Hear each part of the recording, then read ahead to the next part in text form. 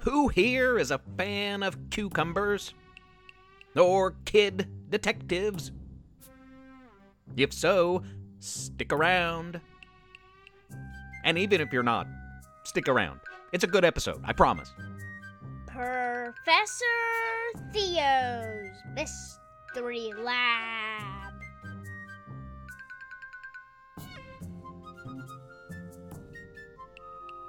I'm Professor Theo. Welcome to the lab. I'm broadcasting from the campus of Splendid University in beautiful, wondrous downtown Splendid, West Virginia. Home to kid superheroes, time-traveling teens, elementary school-aged space explorers, and so much more. Some people think, the rumor is that the top secret, only for me, keep your hands off experiments of my lab have something to do with the bizarre happenings in this town, but I can assure you that is absurd. Mostly. I am merely an observer of what wondrous things abound. Now, I do know their stories, tales of splendid youth, and I share those stories with you each and every week. I have 2 new stories to share this week. Luke lives in a cucumber house. Luke loved cucumbers. He ate a whole cucumber a day from Pawpaw's garden.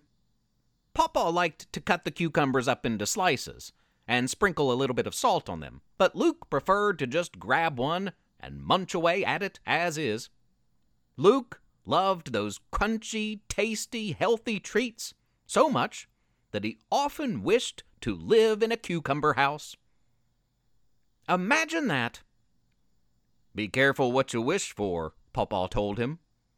You might have to eat your way out, and that'd be a lot of cucumber. Little Luke woke the next morning to find his room, and indeed his entire house, transformed into a lush, light green cucumber wonderland. His wish had come true. I live in a cucumber house, Luke said excitedly. This might present a problem, though. He'd have to get out some way. It's a cucumber house. He'd have to eat his way out. No problem there. I could eat a whole house made out of cucumbers, Luke exclaimed. But he soon found that even he could not eat that much cucumber. Pawpaw was right. Pawpaws usually are. Luke would need some help. What kind of animal likes cucumbers? Luke asked. Rabbits. Oh, I wish Mr. Rabbit was stuck in this cucumber house with me. He could help me. Did someone say my name? Asked Mr. Rabbit, who was happy to help his friend. Mr. Rabbit liked cucumbers even more than Luke, but Mr. Rabbit soon found out that he could not eat that much cucumber. They would both need some help. What other kind of animal likes cucumbers? Luke asked. Call Sammy the squirrel. She loves green goodies. Call her? How? Luke asked. With your imagination, Mr. Rabbit answered. That's how I got here. Sammy the squirrel was happy to help Mr. Rabbit and Luke, but after a while, all of their bellies were full. They would need some more help. Soon Sammy the squirrel and Mr. Rabbit and Luke the human were joined by Benny Beetle, Carl the caterpillar, and the chipmunk twins. All of them loved cucumbers, and they were willing to help. And help they did. They ate and ate and ate. Before long, all of their bellies were full, and the house was almost all gone, but not completely. I can't eat another bite, Luke said. All others groaned agreement, holding on to their full bellies. Hey, are you going to finish that giant cucumber? Boomed a loud, eager voice from behind. It was Ray. Ray was a raccoon. and Ray was more than willing to help his friends finish that cucumber house. It was gone in no time. The 8 friends had worked together to eat an entire house made of healthy and delicious fresh cucumber. "That's impressive," Luke's pawpaw bellowed. "A whole house made out of cucumber. All by yourself." "Not really," replied Luke. "I had some help from a few of my friends." "You had friends in there with you, huh?" Pawpaw questioned. "Well, nice work. Fine imagination, too. That's important. Now let's go have some breakfast. Eggs? Bacon?" "Oh, I'm full," Luke said. "That's understandable. Takes a whole lot of bites to eat your way out of a cucumber house, even when you got friends helping you out, doesn't it?" Pawpaw said. "It sure does." "We working in the garden today, Pawpaw?" Luke asked. "We are. Probably the last of the cucumbers out there, but pumpkins will be coming in soon." "Pumpkins?" Luke could not contain his excitement. "I love pumpkins. Did I ever tell you I really, really want to live in a pumpkin house? Even more than a cucumber house. I do." Pawpaw smiled. "Be careful what you wish for." "I love cucumbers. Do you like cucumbers? I like them sliced up, a little salt on them, maybe chopped up in a salad. There's few things that I like more than a good cucumber. One of those things is pizza. Do I have any pizza fans out there? I bet I do.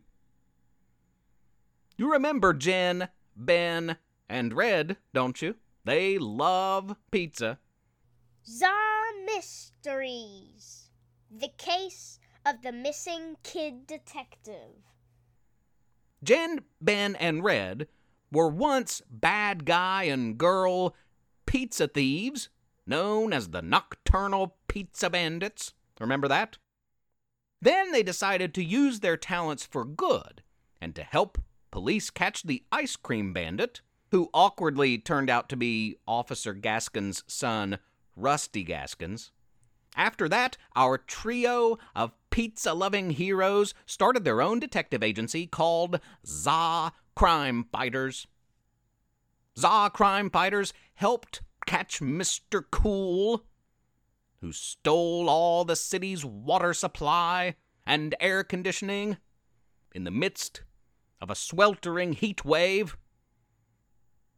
They'd helped rescue several lost cats and dogs, too, and they even broke up a ring of students cheating on math tests at the local elementary school. But things had been quiet lately. Splendid had few cases for kid detectives to crack until one of their own, Jen, went missing. Ben and Red were on the case, but without Jen, their fearless leader, they would both have to up their game. The last place Jen was seen was at Zanzi's, a pizza place of high regard, though witnesses had also spotted Jen earlier that day at Giovanni's and Donato's and Gaddyland, a couple others. "How much pizza could one girl eat?" Ben asked, stuffing his face with the delicious hot and ready. "Exactly," Red seconded, as he devoured a slice of Papa John's in nearly one bite. Ben and Red had a tough time investigating the case without the help of Jen. "Honestly, she kinda just told us what to do," Red said. "And then we did it," Ben echoed. But then Ben found the first clue close to Zanzi's. It was a pizza box. "Dude, that's not a clue. She ate pizza for like every meal," said Red. "Maybe you're right," Ben responded. "But this is a clue." He held up a policeman's jacket. "Wow, and look at this," Red added. Red found an ice cream cone, a pizza box, a policeman's jacket, and an ice cream cone, all near the site of where Jen was last seen. Rusty Gaskins. They both screamed it at the same time. The ZA Crime Fighters had busted Rusty as the ice cream bandit months ago. As punishment, Judge Proctor had banned him from ice cream for 6 months. Rusty never forgave Jen, Ben, and Red and had vowed revenge. It couldn't be him. Officer Gaskins, Rusty's dad, said. He's out of town with his mother. He's been there for over a week. With those clues, though, I'd say somebody was trying to frame him. Well, if it wasn't Rusty, who was it? Ben asked. What about Pearl's Pizza Emporium? Red asked. Remember how mad the owner got when Jen said it was the only pizza in town that she couldn't stomach? Jen said it on the news and on her podcast, and she hired that skywriter? I'll question Pearl, Officer Gaskins promised.